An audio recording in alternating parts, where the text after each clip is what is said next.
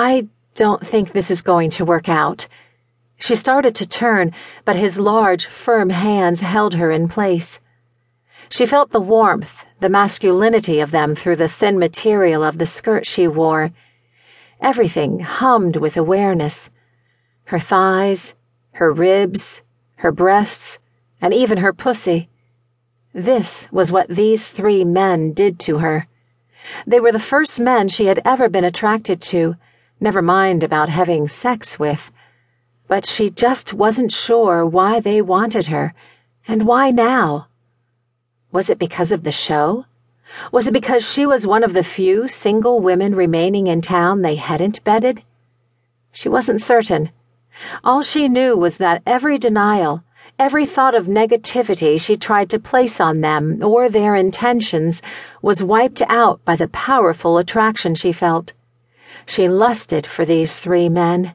She wanted them, but she yearned for acceptance, love, and to feel needed and desired just as much.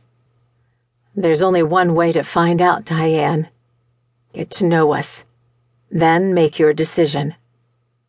He caressed his hands up and down her hips, pulling her a little closer and between his splayed thighs.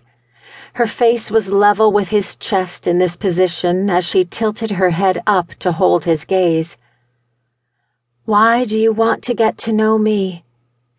Because I think we're a lot alike. How so? He pulled his bottom lip between his teeth and then released it. She watched him carefully, and boy, did she want to kiss him. He was so good-looking and so mysterious. He smelled incredible, and she imagined hugging him to her, pressing her mouth against his neck as she absorbed every ounce of his scent. He was a god. She refocused on his question as he seemed to just stare at her as if lost in thought. Could he possibly be feeling the same attraction? Could he be at a loss for words?